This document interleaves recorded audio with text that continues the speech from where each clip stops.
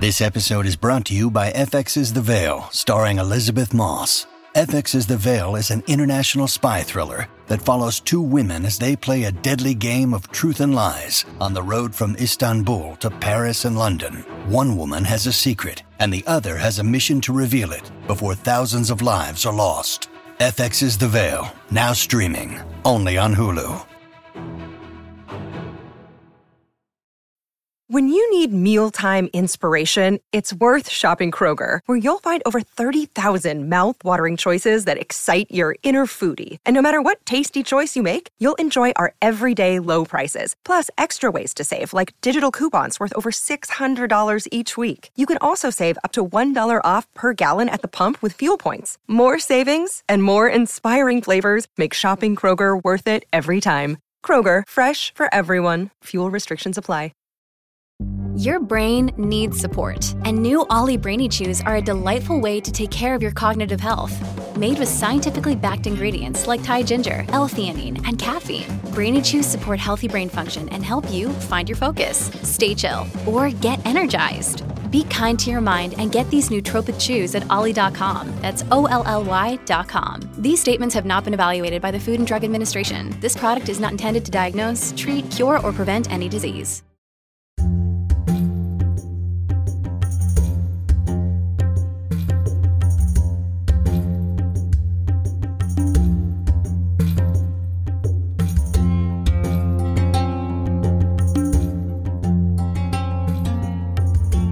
Hello, and welcome to Digital Nomads, a podcast about nomadism and nomadic peoples around the world and throughout history.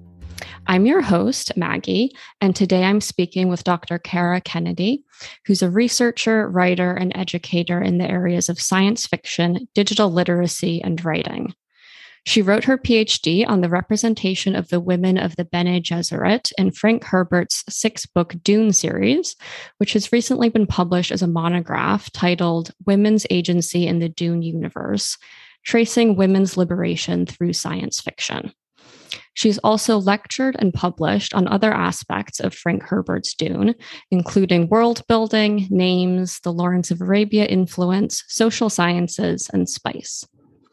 Her second book on Dune is currently in the publication pipeline, and she also posts analyses aimed at a mainstream audience on her blog at dunescholar.com. So thank you so much, Kara, for joining me. Thanks for having me. So we'll get into the sort of meat of this episode in a minute, but first let's provide some background and context for listeners who maybe need it and might not be familiar with Dune and the Dune universe.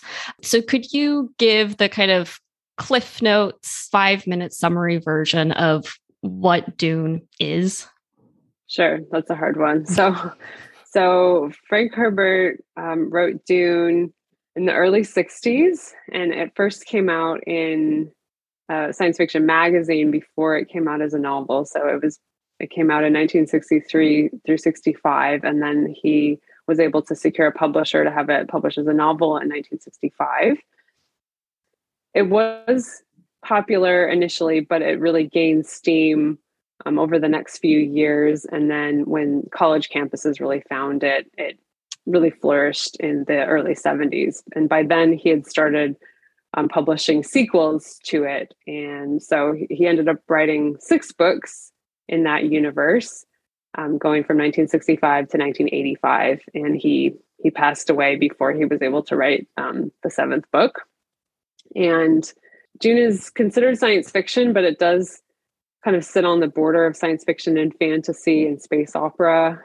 Herbert wasn't interested so much in the technology and the space travel side of things, which we might often think of as science fiction. He was really interested in the human and what impact does technology and what impact does all the kinds of things happening in the world or might happen in the future have on the human. And so that really makes Dune unique in terms of science fiction, because it is not like a lot of other science fiction. And the first novel it's set in the future, but he really takes a lot of inspiration from the past. So it has a very feudal medieval feel to it, which again makes it stand out from other science fiction that's set in a kind of futuristic world. So even though it is the future, it feels very much like it is in the past, with barons and dukes and an emperor. And in terms of the topic of nomads, it's also interesting because the aristocracy that arrive on this new planet Dune to take over, they encounter this semi-nomadic tribal people called the Fremen, and they're heavily influenced by Middle Eastern culture and Arabic. There's Islamic influences as well as Native American influences. And he has these foreigners come into this land and integrate with these people as they find shelter, and really utilize those people in sometimes exploitative ways, but to reconquer their kingdom. And so in terms of looking at science fiction, it's a really interesting story because there are aspects that are very familiar to us that Herbert takes from across history, but he spins them together in a new way, and in order to try to give some commentary on what's happening in society, what people are doing to the environment, and those kinds of things. And then in the sequels, he really explores the themes that he develops in the first book further. And I'm curious about just how and why you got into studying Dune. You wrote your dissertation on it, you've written books on it. What's compelling about it to you, or what's the kind of significance of the Dune series in your mind? So I discovered Dune, like a lot of people, when I was a teenager, and discovered the amazingness of science fiction. And I just randomly stumbled across the first book. My dad had a copy. It was on the bookshelf, and I kept seeing it, and I finally decided to just pick it up and read it. And I just absolutely fell in love with it and just devoured the whole series. Thinking back, I really enjoyed the world, and I also really liked the female characters, especially Jessica. I remember this was something you don't get in a lot of fiction, is a really strong female character who's compelling and interesting and three-dimensional.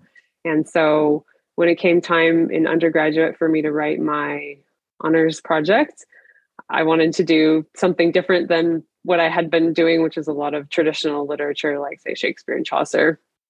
That really is what launched me into. I did my master's on Dune and expanded on that initial study. And then I always wanted to look at all 6 books. And so that's why for my PhD, I thought this is an opportunity to write something longer and to look at all 6 books. And there is something interesting that happens with the women in the later books. Herbert really shifts the focus toward almost completely female characters in the later 2 books. And so I thought that was something interesting that really hadn't been looked at all. That's what initially got me into it. And I'm still really enjoying it. I'm always finding new things about Dune. Every time I'm rereading things. So it's the gift that keeps on giving in terms of looking at it critically. And you mentioned already, the various sources and inspirations that Herbert drew on in creating Dune and the Dune universe. Can you talk about what some of those were, those sort of the various real world and historical and literary sort of figures and events that all kind of make their way into the series? Sure. There's so many of them. Herbert really was a master in taking bits and pieces from history and weaving them together into something coherent. We talked about the Bedouin and the Arab influence is definitely a strong one in terms of the Fremen are a desert people. They live in very harsh, dry, moisture-starved environments. And if we look at the resource that's very valuable, which is why anyone even cares about Dune in the first place, is because spice exists there. And so in the Dune universe, spice there's an analogy to oil in our world. It's highly valuable, very costly, and the only place that it exists is on this planet. And so the outsiders and the foreigners and the corporations go to this planet because they need to get spice. And spice is used to extend people's life. It's used by groups like the Bene Gesserit and the Spacing Guild for space travel and altering the mind. So they really need that resource. And so they end up intruding on the Fremen's land because they want to get this resource out of there, which has a lot of parallels with the Middle East in terms of the Western influence and trying to get resources out of there. There's also, in terms of the Lawrence of Arabia influence. So we think about, again, a foreigner coming into the Middle East and having an influence there, helping guide and lead people toward some strategic objective. The main character in Dune, Paul Atreides, has similarities with the Lawrence of Arabia.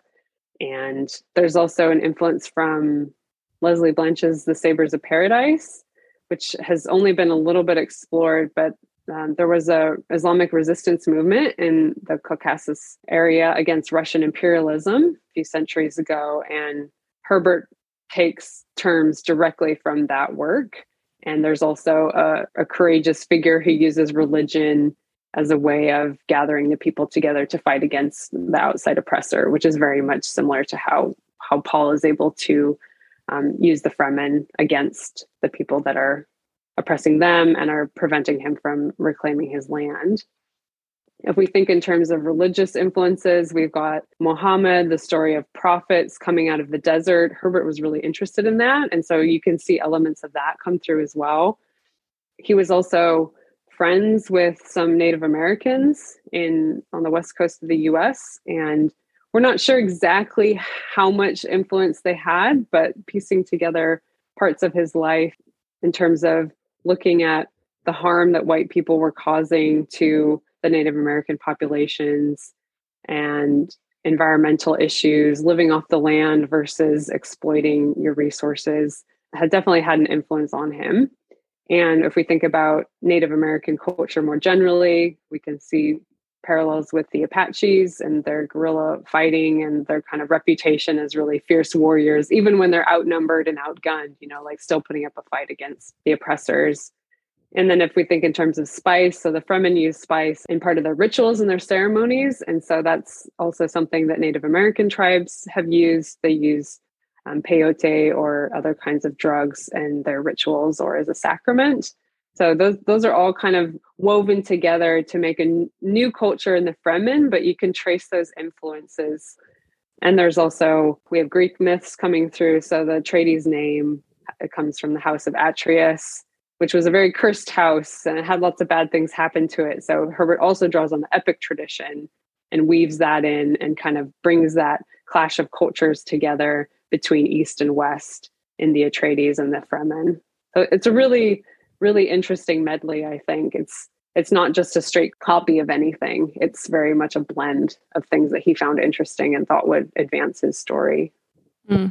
Yeah, I mean, in my area of academia in like Islamic studies and Middle Eastern history, Dune is this sort of ubiquitous pop culture thing that people kind of point to all the time and say like, oh, Frank Herbert was so interested in medieval Islamic history, but also modern, Middle Eastern history. And it's so interesting how all of these things kind of make their way into this science fiction universe. So I had this idea of Dune as purely drawing on these sort of Arabic and Islamic references, I guess. So I was surprised when I started doing more research into this topic of just how many references from other histories, other cultures actually kind of make their way into the story and sort of enrich the story.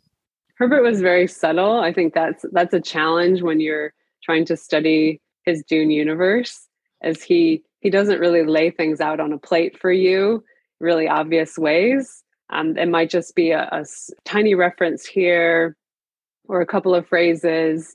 And if you miss them, right, you miss them. And maybe you only get them on a reread or a third reread or a 10th reread. And if you're not familiar with the references or the history, like many readers won't be very familiar with some of the references. They're there, but they're kind of waiting to be discovered. And I think that's what makes Dune really a rich text for rereading, because there's no way you can possibly pick up on everything on the first time you read it. Mm-hmm. There's lots of little nuggets. The more and the older you get and the more you know about the world and the more you know about history, it comes alive in new ways. That's something that I've certainly found. So to hone in on the Fremen a little bit more, you've discussed already the dual influences of the Bedouin and also Native American cultures and histories on the characterization of the Fremen. Could you just expand a little bit more on that and how the Fremen are actually portrayed in the novels? Like, if you had to kind of paint a picture of who the Fremen are, what their history is, how would you do that? Yeah, so we only get brief snippets, and a lot of them are actually through Jessica when she's undergoing the Water of Life ceremony, and she pretty much has like a slideshow running through her head as she absorbs all the memories from the previous Fremen Reverend Mother. From what we can tell, the Fremen have come from other planets where they faced persecution. And it's implied that they went soft, they got comfortable somewhere, and then they were exploited and oppressed. And so they've ended up on Dune with this history of persecution and slavery. And the tough environment of Dune and the desert and the sandworms has made them hard. So they've hardened themselves as a culture, and that's what's enabled them to survive. And even though to outsiders they might seem primitive or uncivilized, they actually are very resourceful. So they make lots of technology. Again, very understated, but they're the ones who make still suits, which allows them to survive in the desert. And their still suits are the best. You know, there's knockoff still suits, but you definitely don't want to be caught out with a knockoff still suit. And they have factories where they make plastics. That's part of the terraforming project they're working on. They have the hooks where they ride the sandworms. They've got sand tents that help collect the moisture. They've got sand compactors. Like, they've found ways to survive in the desert, even though there's not a lot of moisture. And again, the sandworms are a perpetual threat. And something that's emphasized in the novel is their water discipline. So if anyone's ever lived in a desert like I have, you become very aware of water, where you can get it. And if you're stuck without water, you know, it can be a death situation. Like if you're out hiking, say, and you don't bring enough water with you and you get stranded somewhere. So they're very aware of the preciousness of water, right? And they don't waste any water. So once somebody dies, they don't need that water anymore. And so the tribe has ways of extracting the water from someone so that they can purify it and use it again. And Herbert also mentions that they have bodily adaptations like quicker blood coagulation to prevent moisture loss, just like cactus and other plants have ways of adapting to not losing water out in the desert. They've also, as a people, have adapted. And in terms of how Herbert describes them, so we hear about the Fremen before we see them. So that kind of builds up this sense of mystery. And when Stilgar comes onto the scene, I see a lot of similarities with how Lawrence of Arabia Lawrence describes Prince Faisal as a very having a strong presence, having this regalness and walking into a room and just owning that room. And so he's portrayed as a very strong and skilled man who's a leader. He's very cautious. He's skeptical of outsiders. They're very suspicious and waiting to see whether or not the newcomers are going to be a threat or not. But they're very independent and capable people. And so the Harkonnen, who have been oppressing them for so long, have no idea how many of them there actually are. They move in night, you know, they avoid people really having a good understanding of them. But that doesn't mean that they don't understand how to play politics. So I think it's also important to note that they also collect spice for themselves, and they use that spice not only for their own personal needs, but they're also using it to bribe the Spacing Guild so that they can carry out their terraforming project. So they know how to play politics just like everyone else in the Imperium. They're just doing it on the down low. Another important thing to mention about them is the religious aspect. And this is where there's some debate about how they're portrayed in terms of like the Islamic influence. So Herbert tells us that in previous years, like decades or hundreds of years earlier, the Bene Gesserit came to the planet and sowed the Fremen society with these myths and legends, just in case they would ever need them in the future. And so it's not clear how much of their religion is their own and how much of it is the Bene Gesserit influence, but they use like Islamic terms like Sharia and things like that. And so there's this kind of blending of maybe their indigenous religion with the Bene Gesserit.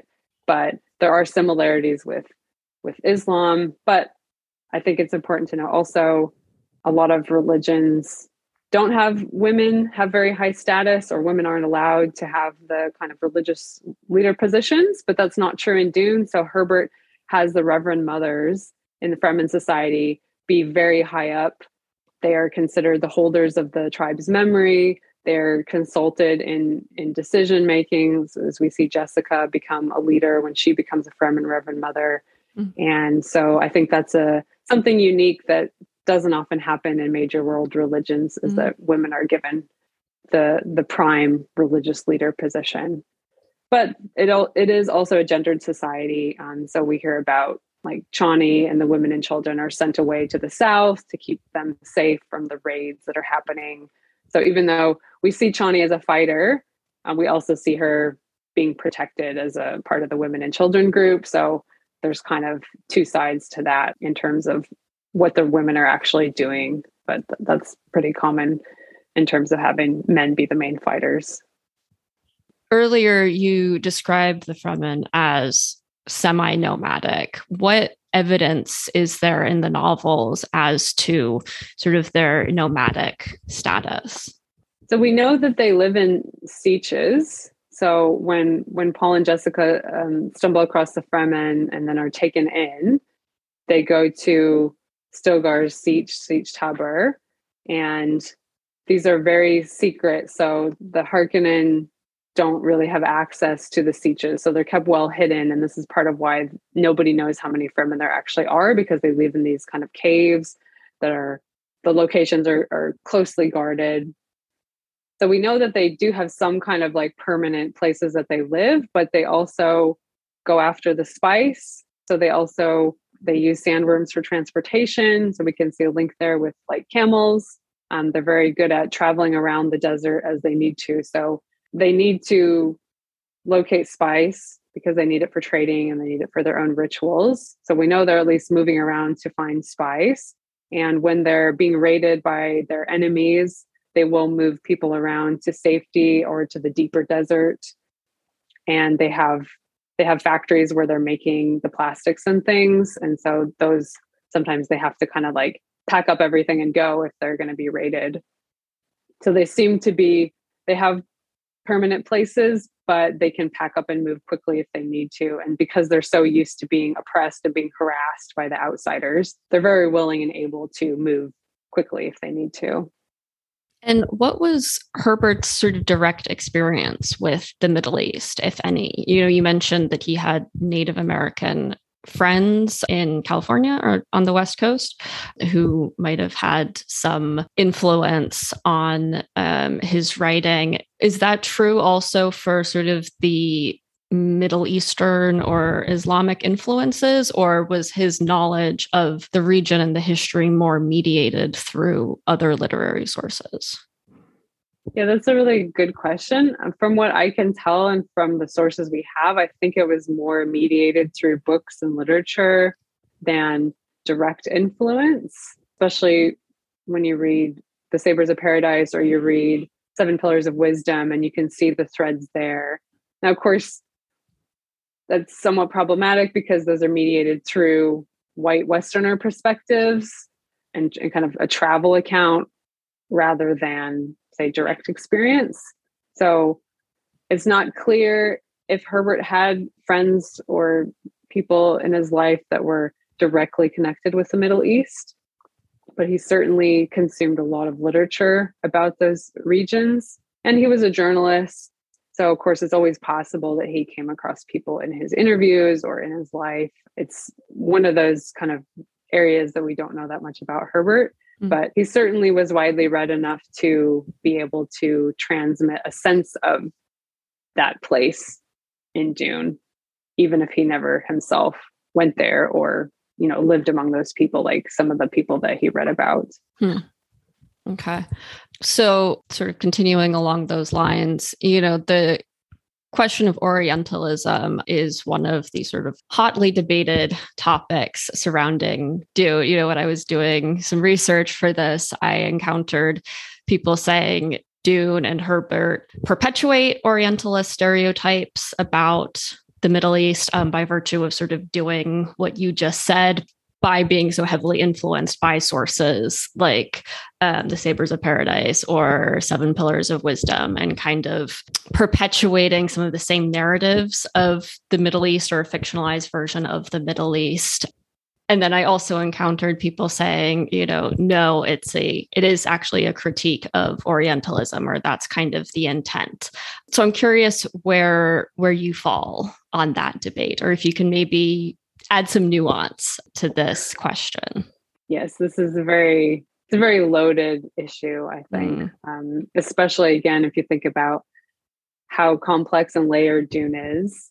Like, if you read it at a surface level, certainly you can come up with criticisms of it, but the more you know, I think the more complex the argument becomes.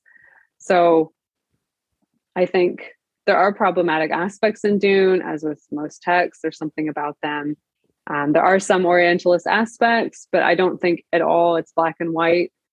And I think we have to differentiate between negative appropriation or just using a culture to make something exotic or as a backdrop and stereotypical, versus studying and respecting another culture to the point of a writer feeling like they can do it justice. And this is something that's currently being debated a lot about minority groups and marginalized communities. Like, can you write about them if you're not from them? And people have certainly very strong opinions either way. But I think we have to view the Fremen within the context of the story. And so if we think, on the one hand, Fremen seem like this exotic desert dwellers, and they're just manipulated by the Atreides and other outsiders. You can certainly just see it kind of that way. On the other hand, though, you can also see it's a very realistic or inspired by aspects of Middle Eastern culture. And it's showing Arabic, Islamic culture, desert culture surviving into the future and being valuable, and teaching foreigners, providing skills, having really good grasp of technology. And Herbert certainly intended to critique the idea of the savior figure or the Messiah figure in Paul, even if it's quite understated. But in interviews, he talks about that a lot. He said, I'm trying to show you how easy it is to be seduced by someone coming in and making big promises and telling you they're going to solve all their problems. He really wanted people to think for themselves. And so, yes, the Fremen are exploited, they are manipulated, but Herbert is not saying that's a good thing. He's trying to warn us against that happening. And we think about the jihad, right? So the jihad is justified because the Fremen have been so oppressed. They've been pushed planet to planet. They've been enslaved. They're tired of being treated like this by people. And at the end of the novel, they're the ones that are going to take over the empire, which there's lots of sign that it's decaying, that it's corrupt, right? The emperor doesn't really care about the people he rules. The Harkonnens certainly have no love for the people that they rule over. And so Herbert's showing us this is a people that have the resources and skills. Yes, they did perhaps need help from someone like Paul, or that they needed not so much help, but I think they needed a pathway into the Imperium. And I think that's what Herbert shows us, that Jessica and Paul think they're coming in and they're going to use these Fremen, they're going to get back what they want. But in the process, they end up being transformed and becoming Fremen, and then opening the gates to the Fremen taking over the universe, essentially. And Paul admits by the end, he actually can't control the Fremen. He was never in control of them. What he did was he opened the gates for them to take over. And so they were very much an underestimated people. And I think another interesting thing is we learn from Herbert's son, Brian. He says that his dad saw himself in Stogar, and he kind of perhaps modeled parts of Stogar off of himself as this kind of like wise man who wants to, do good by his people, and he wants to do the right thing. He doesn't maybe necessarily see all the consequences, but I think we have to look at the Fremen in terms of how they treat the environment. There's a very clear distinction between the Fremen and living in harmony with the environment. They're not afraid of the sandworm. They don't think the sandworm has to be wiped out.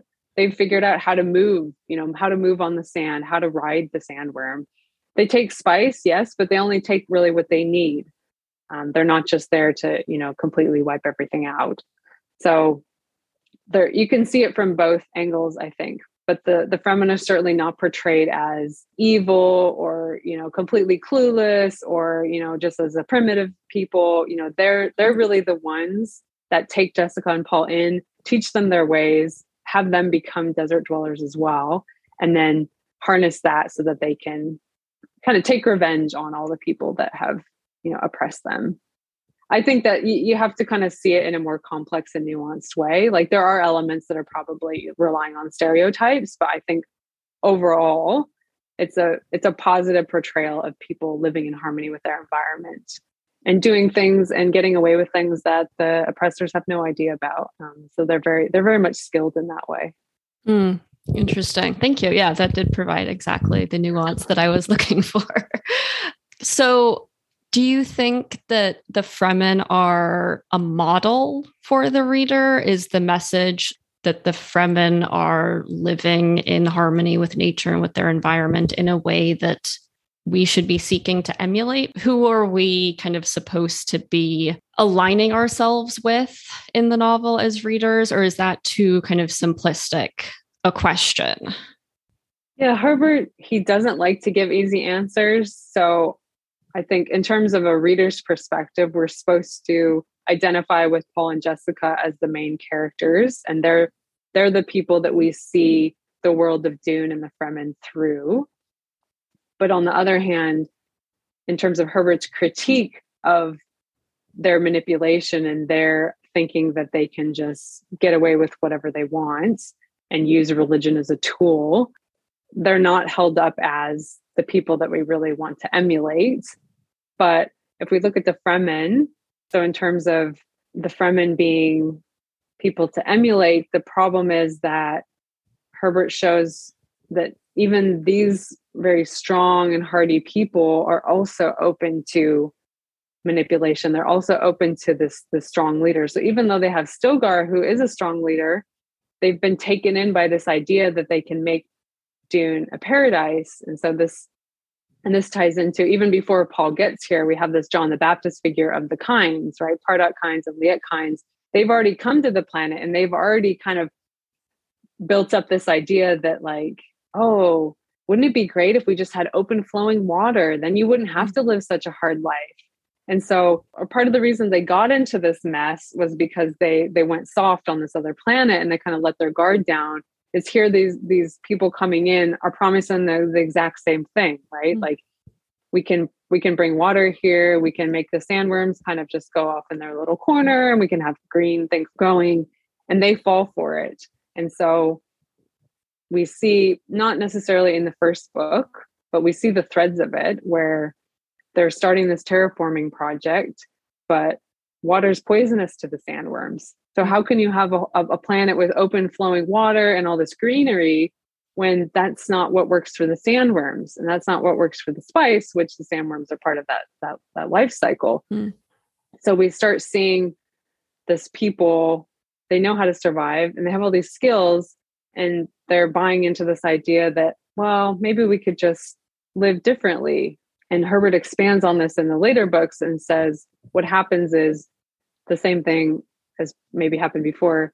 They start getting comfortable, right? And then you start losing your traditions and all of the things that made your people strong and resilient and skilled. You kind of relax, and all those things start to go away. So possibly parts of the Fremen are something that we could aspire to as readers, in terms of, instead of trying to kill the sandworms, or instead of trying to make the planet, what they want it to be initially, they were okay with just, adapting themselves.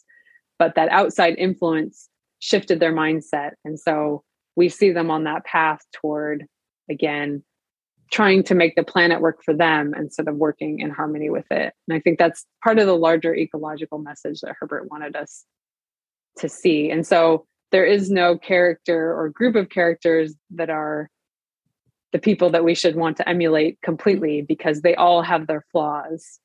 This episode is brought to you by Shopify. Whether you're selling a little or a lot, Shopify helps you do your thing, however you cha-ching. From the launch your online shop stage, all the way to the we just hit 1 million orders stage. No matter what stage you're in, Shopify's there to help you grow. Sign up for a $1 per month trial period at shopify.com/special offer, all lowercase. That's shopify.com/special offer. Yeah, I mean, that does have some very real world parallels to like modern environmentalist discourse, where deserts are very kind of demonized and attempted to be irrigated or replaced with forests, which of course, completely, as you're saying, completely disrupts the ecosystem and has disastrous consequences for the people who live in them. So yeah, very kind of pointed environmentalist critique. Yeah, and the water, if you're going to bring that stuff into the desert, you have to bring water from somewhere else. Mm-hmm. So where else are you going to bring that water from? Because then you're taking water from another environment or ecosystem. That's always the question. And there's fights in the US between states and different places, whose water, whose river is it? Who gets the water? We have a growing population. We have a growing population. Well, yeah, who gets the precious resource of water? Someone has to give something up.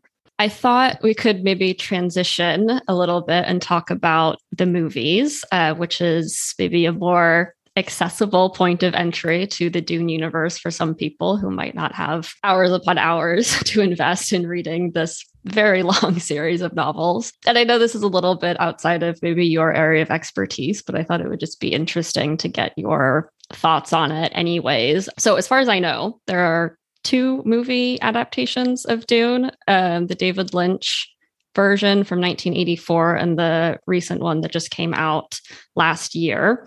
So what do you think about, maybe specifically about how the Fremen are portrayed in the movies? There's also was a TV miniseries made in the 2000s. Oh, right. As well. Forgot about that. Yeah.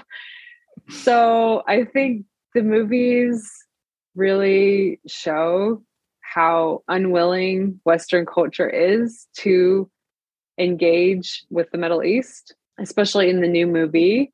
There's not a strong or really any Islamic elements in terms of ethnicity of the characters or the actors playing. That was something that definitely has been brought up in terms of criticism, is like, where are all the Arab actors? Why does it seem to be a hodgepodge of different ethnicities? To me, that signals it's a fear of engaging with Middle Eastern politics. Like, even though the US especially is heavily invested and has been for a long time in what happens over in the Middle East, what happens with the oil, what's happening with the resources in terms of culture. This story, Dune's story, is fundamentally about culture clashes, but also cultures coming together, right? So to me, it's about West and East learning from each other. Like, we have the Atreides, they're trying to exploit the Fremen, yes, but they also end up learning from them and integrating in with their society. And Islamic influences are a significant part of the novel, and those Lawrence of Arabia influences, and thinking about, outsiders coming into a place and, doing what they want there. All of that history of the Middle East and the interactions with the West, I think like those are there in Dune. And when I see the adaptations, I don't see those coming through. It seems like it's a like a sanitized version of, like, it's set in the desert, yes, but it seems more like it's a generic indigenous oppressed peoples. It doesn't have the same undertones. It doesn't have the same themes. It doesn't have the same warnings around the religious influences that Middle Eastern history and culture give us. And this isn't surprising to me, because our educational system in the West, I think, still doesn't really talk about the area, except, we're fine with ancient history in Mesopotamia, but we don't have a lot of cultural understanding of Islamic history or Islamic culture or Islamic religion. We're 5 decades away from when Dune was published. And I think Hollywood is still not interested in kind of dealing with those politics in a way that would be perhaps controversial. So it's easier to just kind of sidestep them. But to me, it's a missed opportunity, because Dune is a really unique example of trying to show cultures coming together, and finding some kind of balance with each other and working together to overcome oppression, and perhaps not in the best way in terms of maybe like the religious violence or the war part, but especially if you think about targeted at a Western reader, it's trying to show that this other people, the Fremen, have value, have skills, have resources, they're humans just like the Atreides are, and they should be respected and they shouldn't be treated in the way that they've been treated. I don't get those coming through in the movies. I think it's very much a more surface level, good guys versus bad guys. It doesn't bring in those layers of the Middle East. And I don't know, when that is going to change, why we can't have people that all have a similar accent that are very clearly Arabic speakers, or using that kind of influence. Who knows what goes on behind the scenes, but it just seems like it's playing it safe rather than engaging. But when we look at what's happening in the Middle East, right, and what's happening in Afghanistan, don't we need to have more cultural understanding? Don't we need to have a bridge across these cultures so that we can not keep repeating the same mistakes, not keep trying to do the same things when we don't understand each other? So we'll see what happens in part 2. That should be much more set within the Fremen society and culture. So I'm not sure where they're going to head with that, but just based on what we've seen so far, it's not recognizably, I'd say, set in the Middle East. Yeah, it's interesting that you say that, because I saw the movie that came out last year with kind of no prior knowledge of Dune or anything. And I was really struck by the extent to which, to me, it was sort of recognized, like the landscape was sort of recognizably the Middle East. But I think that's because, like, I've been to the places where the movie was filmed. So I was like, okay, I can actually locate this in space. But I think also there's such a phenomenon in film, in the science fiction films, especially maybe starting with Star Wars or maybe even predating that, where the desert landscape of the Middle East becomes sort of synonymous with these like foreign planets. So I wonder if that's also sort of a problem with these films, where we kind of can't disentangle these images of the Middle East from these images of outer space. And that has the effect of kind of further making the Middle East foreign and kind of pushing it away and making it very other and far away and alien in the Western imagination. Yeah, it's like the place where people go and bring science and technology rather than actually the people are already fine there. They already know how to work there. They've already have their own technology. They don't need someone coming in and bringing something new and disrupting them. But that just seems to always be what happens. And so they have to continually deal with foreigners coming in. Yeah, I mean, Dune was a major influence on Star Wars. So if you look at Tatooine, it's pretty much inspired by Dune. That makes sense. But if you contrast, say, the Tusken Raiders and the Jawas with the Fremen, it's pretty clear, who's more humanized and who's more or less othered, I would say, because in Star Wars, they're not speaking a language that can be interpreted except through a mediator, whereas the Fremen are very much able to communicate and again, play politics with everyone else. Whereas what George Lucas did in terms of having them kind of, screaming and crying and fully covered. And right. Yeah, no, that's interesting. I hadn't thought about that. If you see the new Book of Boba Fett, that goes into even more about, Tusken Raider life. And, interesting. And again, it plays on similar tropes of an other, or a person coming in as a foreigner to their camp and learning their ways and kind of becoming a member of the tribe. It's a very, very familiar narrative, but are we going to ever move on from that and tell a story from their perspective rather than always having that person coming in like, oh, it's so great to learn your ways so that I can use them to my own advantage, and sorry about what happens to you. Interesting.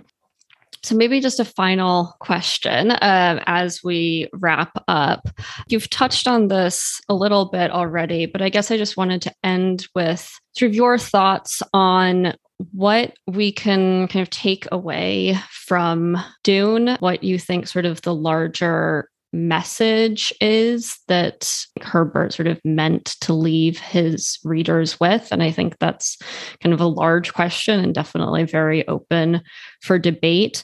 And also maybe sort of more broadly, what do you think the role of science fiction is in imparting kind of real world messages, actual, like tangible takeaways that readers can bring into their actual lives. We've talked about sort of how Herbert portrays issues of, the treatment of Indigenous peoples and environmental degradation and resource extraction and exploitation. Do you see science fiction, either, movies, books, any sort of science fiction media, as being something that we can and should turn to as sort of educational tools in modeling, how we could interact with our environment or with people around us? Definitely. It's one of the strengths of the genre. That was sort of a gimme question, but I think, well, in terms of what did Herbert want us to take away, he had a lot of messages in there. Again, some of them more subtle than others. So definitely recommend rereading multiple times if you want to get more of the messages from there. His main message, at least according to him in interviews, is warning people against the idea of the charismatic leader. So he's trying to show how easy it is to be seduced by someone like Paul and someone like Jessica, who seem like they just want to get along and they just want to help out, right? And they actually have their own ulterior motives. So that's one message. The environmental message is also a strong one that Dune really pushed in terms of the rest of the genre. And so we see a lot more environmental science fiction coming out kind of post-60s. It's not necessarily a straightforward message, again, because even the Fremen, who we might hold up as these kind of models, they're also taken in by the scientist who comes in and promises them an easier life and talks about transforming the planet as a good thing.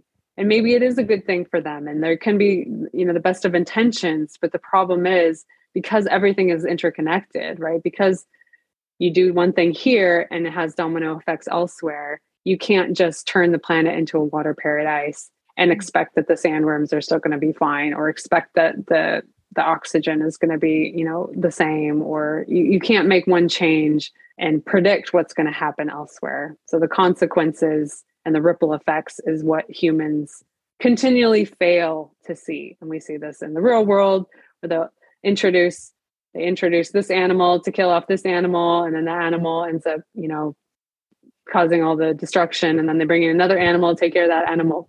And it's like, we just don't learn. Like, you can't just control nature in that way. So that's probably the main message, is trying to have control of everything.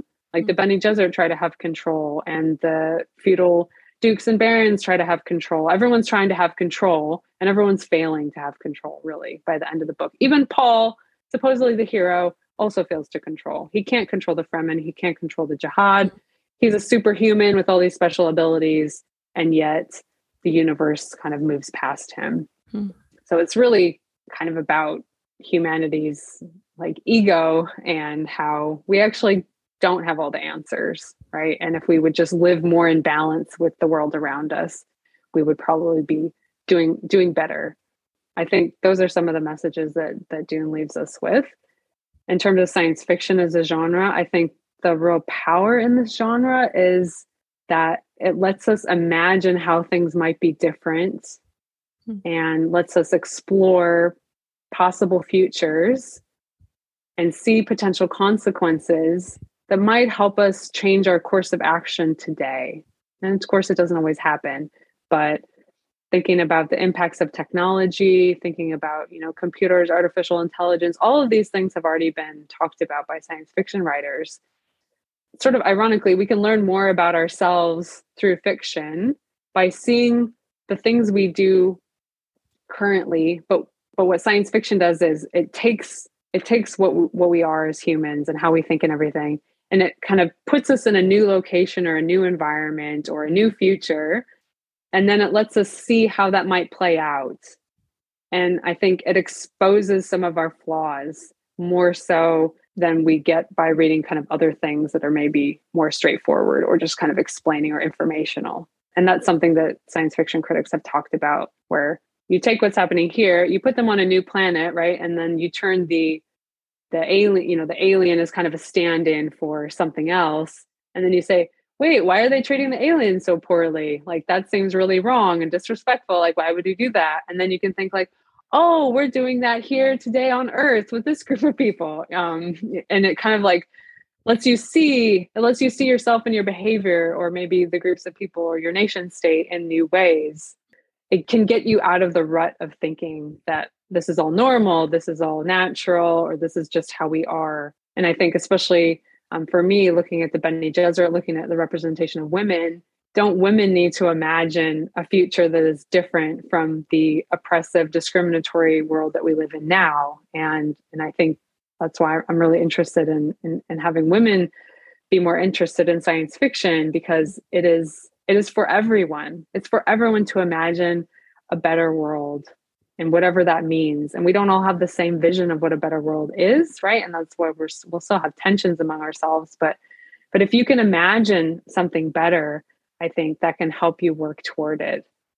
And of course, we have a lot of dystopian science fiction, which is very popular right now, maybe tells us where we're at in terms of our mental state of being. But even reading something about a pandemic in the future, how do those people get over it? How do those people cope? Can we learn any lessons that can help us? And I think you can take a lot away from science fiction if you're kind of open to it, and you're open to reading the diversity that's out there. So you don't have to just read about spaceships or future or time travel. Like, there's other things that are more grounded in taking our world and just shifting a bit. And so I think for anyone who hasn't read science fiction or hasn't read a wide variety, to explore different types of science fiction and see what interests you. Great. Well, that was a great note to end it on, I think. Thank you so much for joining me. I learned a lot about Dune, and I'm looking forward to reading more of your writing on Dune. I'll post links to your blog and your book and social media channels in the show notes, so listeners can check those out if you're interested in reading more of Kara's writing and thoughts on the Dune universe. And maybe you can come back when the second part of the movie comes out, and we can talk more about the Fremen. Yes, I'd love to.